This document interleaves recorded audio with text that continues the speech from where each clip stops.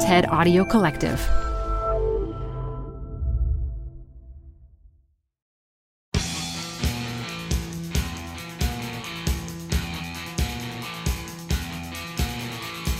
What do rockers become when they grow up? If you're Jenny Toomey, the former frontwoman of the band Tsunami and founder of the record label Simple Machines, you go on to work for one of the richest philanthropies in the world, and you give away money to protect the internet. You know, it all makes a lot of sense to me, but most people will say it's kind of a weird trajectory. I'm Manoush Zomorodi, and this is Zigzag, the podcast about the changing culture of business and work.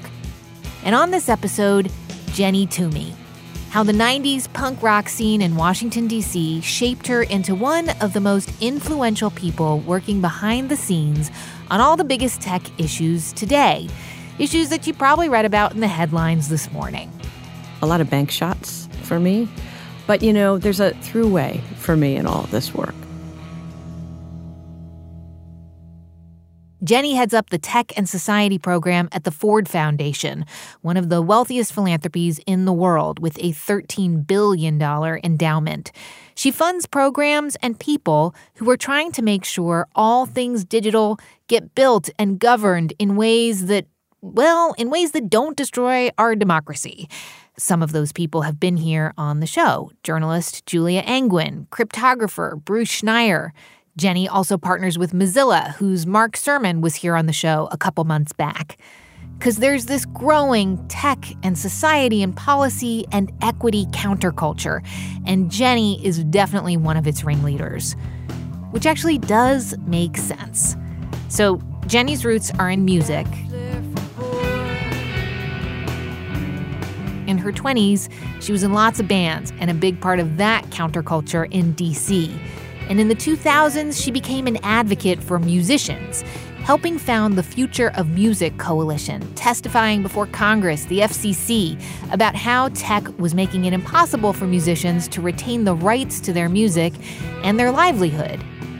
And then she went to the Ford Foundation to help make sure the internet is open, accessible, and safe, that it doesn't discriminate against people who don't have the privileges that she did growing up. Up close, Jenny's career looks like lots of zigs and zags with some very sharp turns. But pull back, and the through line is remarkable. And it just goes to show that if you keep working towards what you believe in, your career can come together in ways you could never predict. You're going to hear Jenny's fascinating story and lots of music when we come back in just a sec.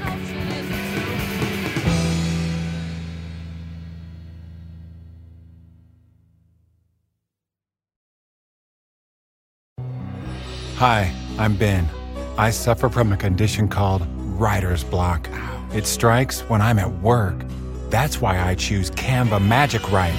It works fast, generating text in seconds, thanks to AI. Common side effects include increased productivity, compliments from coworkers, feelings of satisfaction. Now I can say bye-bye to writer's block. Ask your boss if Canva Magic Write is right for you at canva.com, designed for work. Well, my name is Jenny Toomey, and I'm the International Director of Technology and Society at the Ford Foundation. And I'm Manoush Zomorodi, and this is Zigzag.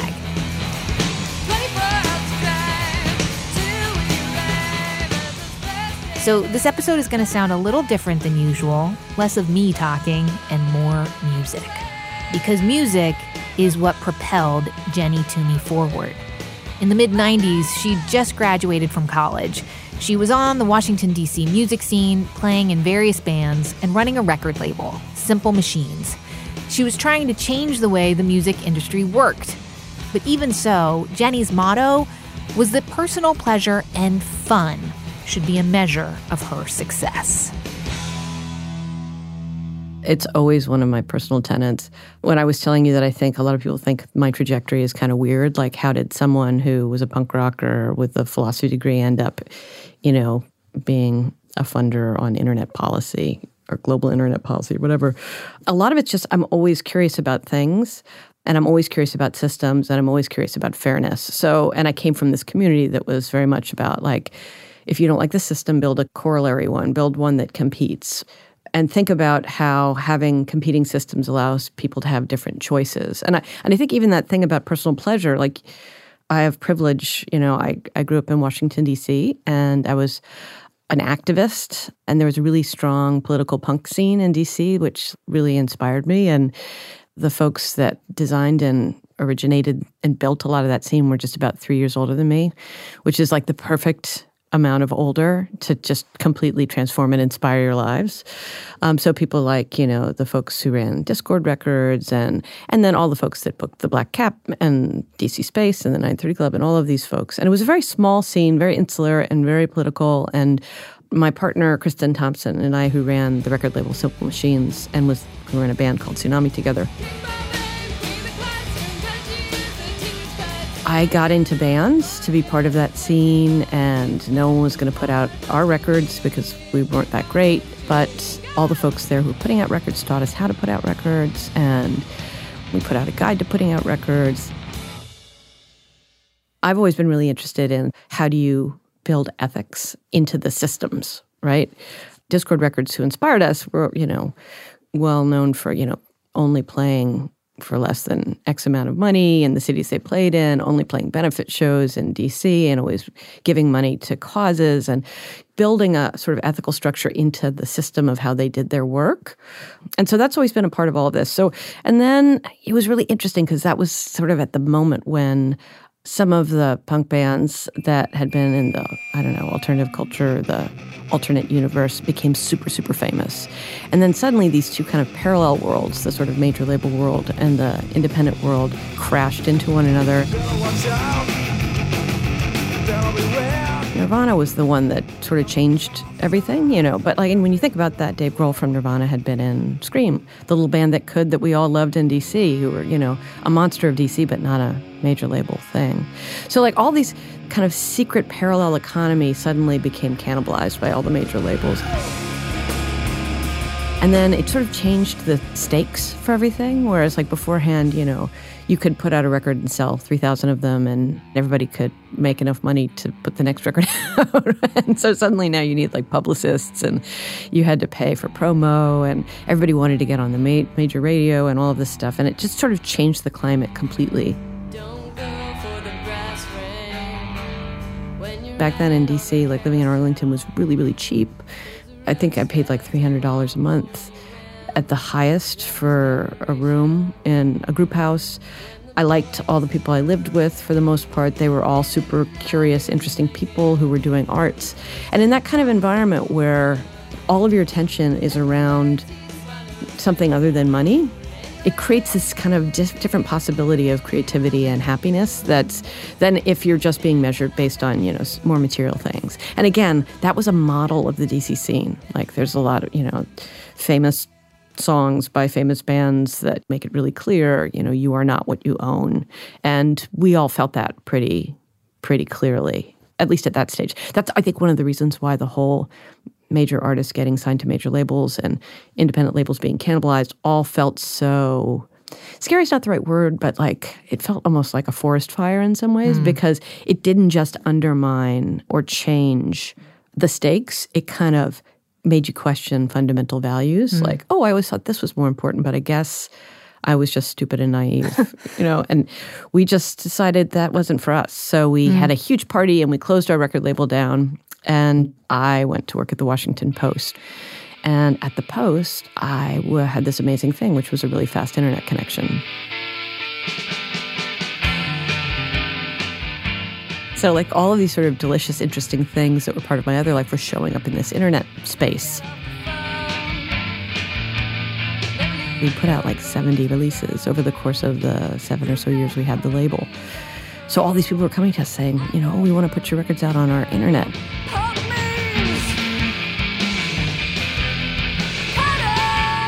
And as I said before, we did this guide to putting out records, because we didn't think every single person who wanted to put out a record would have to reinvent the wheel. Like, there was a basic recipe and people could use it. So we thought, well, let's see if there's a basic recipe for what's the right thing to do in the internet environment, because all of our friends who run Merge Records or Kill Rock Stars or, Thrill Jockey are all going to have to make decisions about whether they want to put their records on X website. And there were so many variables, like there were some websites that would let you own your rights and other ones that you would have to sign away your rights. And there were ones that would encrypt the music. So theoretically, people wouldn't be able to steal it or listen to it without paying for it. There are people who allowed you to figure out your own price. So there's all these variables. And we thought, all right, let's just do what Consumer Reports does. And let's just put a grid together and let's put green and red check marks for okay, they give you this right. So we think that's good.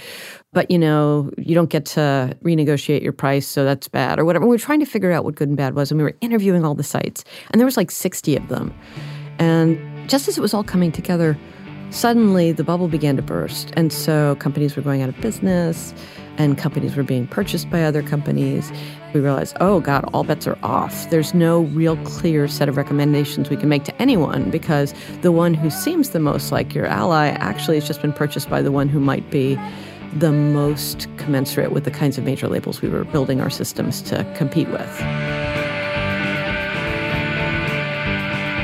So we started Future of Music Coalition at that point, which was, we called it a think tank, but it was basically an attempt to try to complexify the conversation because at that moment, the major labels generally had mascot artists who really believed in maximalist copyright. You can't do anything to my music without my permission. And then the tech companies had the minimalist ones who were everything can be free and you can rip, mix, burn and whatever. And we didn't think it was wrong for artists to think either of those things. They should have choices. And it was fascinating for me because coming up from an alternative culture, I don't know if any of you out there who've lived in alternative cultures, whether it's an arts community or, maybe you were super focused on athletics or something like that. And it can become very insular. And it was a really interesting moment because I'd come from 15 years of being in that kind of an insular culture, which is lovely, to a place where I actually had to build a coalition with lawyers and people who worked at major labels and people who worked in politics on the Hill, the kinds of people who would determine what the copyright laws would be. Basically, the way we survived is a combination of we would do a big event every year and a lot of volunteer hours. Hag Shockley and Chuck D were supportive and came many times. Sandy Pearlman. I'm trying to think who else. We had Patti Smith one year. Lots of people. It's funny, I haven't thought about Future of Music in such a long time. But yeah, we'd always get people who really disagreed with each other about fundamental principles about what was happening at that moment, but who had really compelling arguments. Because our sense was if you get the smartest people to argue in public in front of something, you get a better sense of where the answer will be. Because people love musicians and people who have real relationships with their artists and artists who have real relationships with their fans, they'll buy the same record 6 times. How many times have I bought Joni Mitchell's Blue record and how many formats over the years? And I'm more than happy to do it as long as she's getting some of the money from it, So we became much more interested in those kinds of questions and what were these alternative models and how are people creating new relationships that intermediated these kinds of systems that were very expensive and that could be captured by payola and other kinds of stuff. So, it was a fascinating, fascinating time.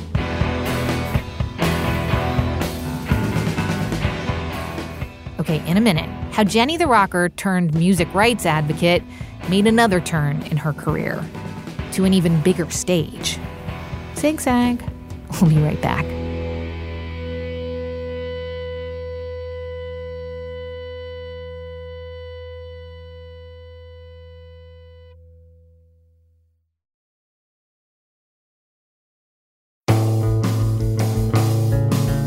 We're back. I'm Anoush. This is Zigzag.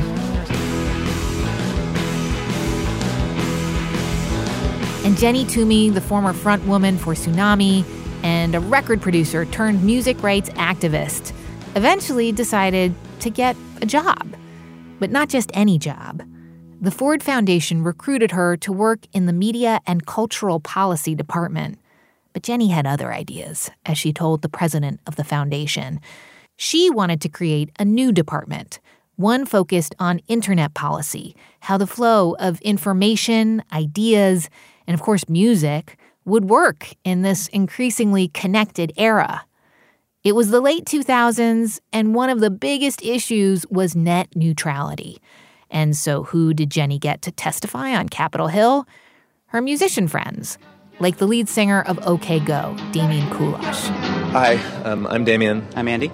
We are in the rock band OK Go, and we are also in the House Judiciary Committee room, which is like not a place that normally hosts rock bands.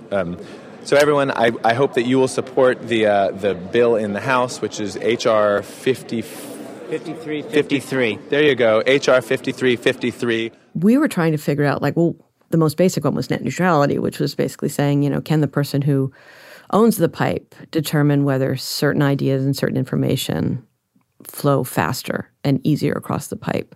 Our argument was if the people who own the pipe are allowed to do that, they will have an inevitable pressure to monetize that, which means that people with money will go faster and people without money will go slower. And then there's all sorts of political concerns around censoring ideas you don't like, raising up ideas that are financially or politically beneficial to you. And so we spent lots and lots of time focused on net neutrality because our sense was if there's not a neutral spine to everything, then it raises questions about whether you can ever have a fair playing field for ideas or commerce or anything. I'm here today representing the Future of Music Coalition's Rock the Net campaign. There are 800 other bands who have signed up with us in the last year and 125 labels who are on board. There really is some consensus here that net neutrality is good for music and good for musicians. It's allowed us to innovate and to create in ways that just were never possible before. Well, Damian is he's a very charismatic dude and super smart and super curious and a lot of heart. We needed artists to say, this is actually going to have real implications. I know some people criticize artists for taking positions on things other than music, but I really do think that artists have a lot of standing to talk about this internet infrastructure because, frankly, it is the road on which they connect to their fans. And is this going to be a toll road or is this going to be like a big, wonderful open road that everybody can find each other on? So, of course, the obvious thing that came up after net neutrality or that was blowing up like crazy was all the privacy issues, right? So those all became very apparent. Well, we knew they were happening, but it was hard to make an argument to people that they should care about them. It wasn't a bread and butter issue for them. And it was funny, we would do focus groups and we'd say do you think anybody's looking at what you're doing on your phone? and they'd say, well, I get this ad every once in a while for sneakers when I was looking for sneakers, but, that's okay. I mean, I guess, if I'm shopping for sneakers, maybe I want to know about sneakers or something. There was this kind of lack of any sort of agency or full understanding about what kinds of rules could be in place here. And I think that's one of the sad things about technology is it makes such brilliant people feel so stupid that they kind of give up. So few of the major human rights organizations have recruited and hired technologists and people with technical expertise to actually help them think about, okay, so, how are these surveillance tools amplifying the kind of inequality we fought before? And a lot of it's because I think, once you've become the head of a major organization, once you've become a senator, once you've become the head of an NGO or the head of a foundation, you feel like you've kind of earned the right not to feel stupid. Now, not all heads of foundations feel that way. I work for a really amazing, super curious, and both really, I want to say, confident, but doesn't need to be the smartest person in the room guy, Durham Walker. And, people who can say, I'm super curious about this. I think this could be really, really terrible or really, really helpful, but I don't fully understand it. And I'm really confident to be in the room with people much smarter than me who can help me think about this. Those are the kinds of leaders that will survive the next 20 years. So whether that's facial recognition software and bias in that, whether that's what are the standards for body-worn cameras for police.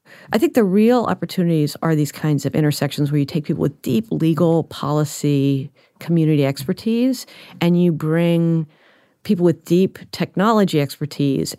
So we have technologists that now sit in most of the program areas in the New York office. And this means when we're doing criminal justice issues or working on the census, there's going to be someone in that team who's thinking about, okay, well, how is disinformation going to impact the census? I think one enormous opportunity is that we've got lots and lots of engineers who've made money, who had spent a long time thinking that technology was always going to do only good. And there are facts on the table that say that that is not true. And so the scales have come off the eyes and people are thinking about what they can do. And so that'll be very interesting to see how that plays out. Can we replicate that moment where these people with these really important skill sets can find a way to come back and serve the public environment?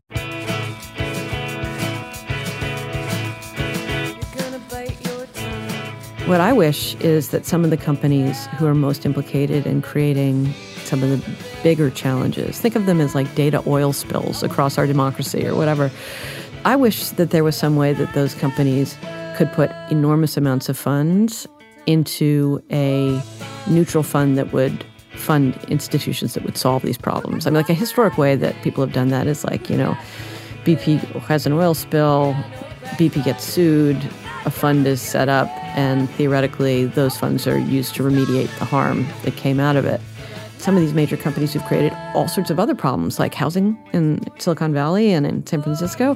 Like, these people really should put lots and lots and lots and lots of money into figuring out how do you solve the problem of the housing crisis that they've created. It's also very early days. I mean, I met with one of the heads of one of these new foundations that's coming out of the New Wealth yesterday for half an hour, and they're very interested in solving some problems that we really care about, and it would be great if they helped us to solve them because we're a social justice foundation. We're not a private corporation. There are pain points that they understand that we don't.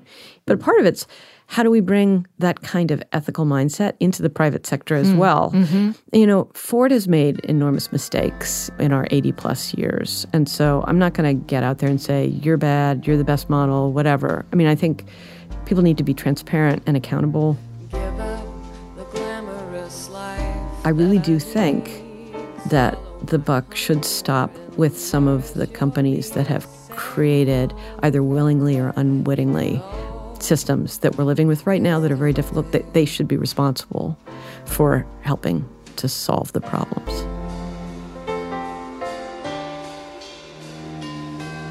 It's incredibly hard.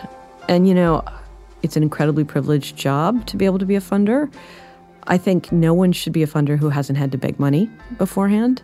It puts you in the right mind frame to understand the power dynamics of it. For me, I had the double benefit of both having to beg money for 7 years for Future Music Coalition and also that I ran a record label and I had to say no a lot. It's like, I think a lot of people regret not doing something they haven't done, but if they've done it, they don't regret not doing it. Like I had a whole lot of music time, and I feel like the work that I do at Ford is just as interesting as the starting the label, running the label. It's like it feels very much the same kind of interesting. It's great to get older and be more forgiving and less moralistic about these kinds of things. Jenny Toomey of the Ford Foundation and the band Tsunami, among others. Her more recent solo stuff, some of which you heard in the second half of the show, is so good too. Thank you, Jenny, for granting us permission to use it here on Zigzag and telling your story and for sharing how you held on to what some might say were idealistic beliefs, but how you turned them into a career that's all about taking pragmatic action. And I think that's what I learned from Jenny's zigzagging adventures, with her guitar and without, that it's not naive to hold on to your ideals. You just have to be open to expressing them in different ways as you get older. Okay, so lovely listeners, we want to learn something about you. We are working on an upcoming episode about power couples. How couples, old and young, gay and straight, where both partners have careers, how do they make it work? What do they struggle with? Now that all genders are working more and older people are working longer, what are some of the issues that you and your partner are trying to figure out? How do you make it work? Which career comes first? Or maybe it didn't make it work and your relationship suffered because of your careers. Tell us.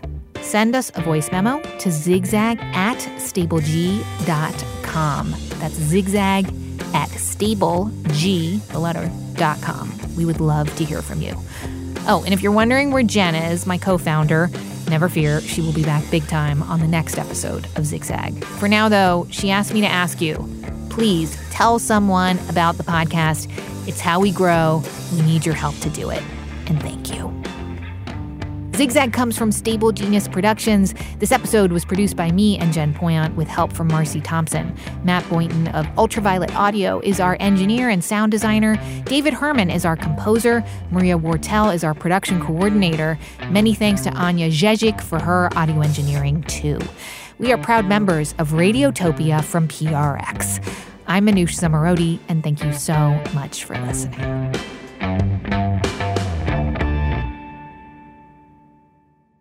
Oh, I do have one last question. Is it okay for us? I mean, I feel like I need to definitely ask your permission. May we use some of the music that's online in this episode? You absolutely can, but there are lots of curse words, so be careful.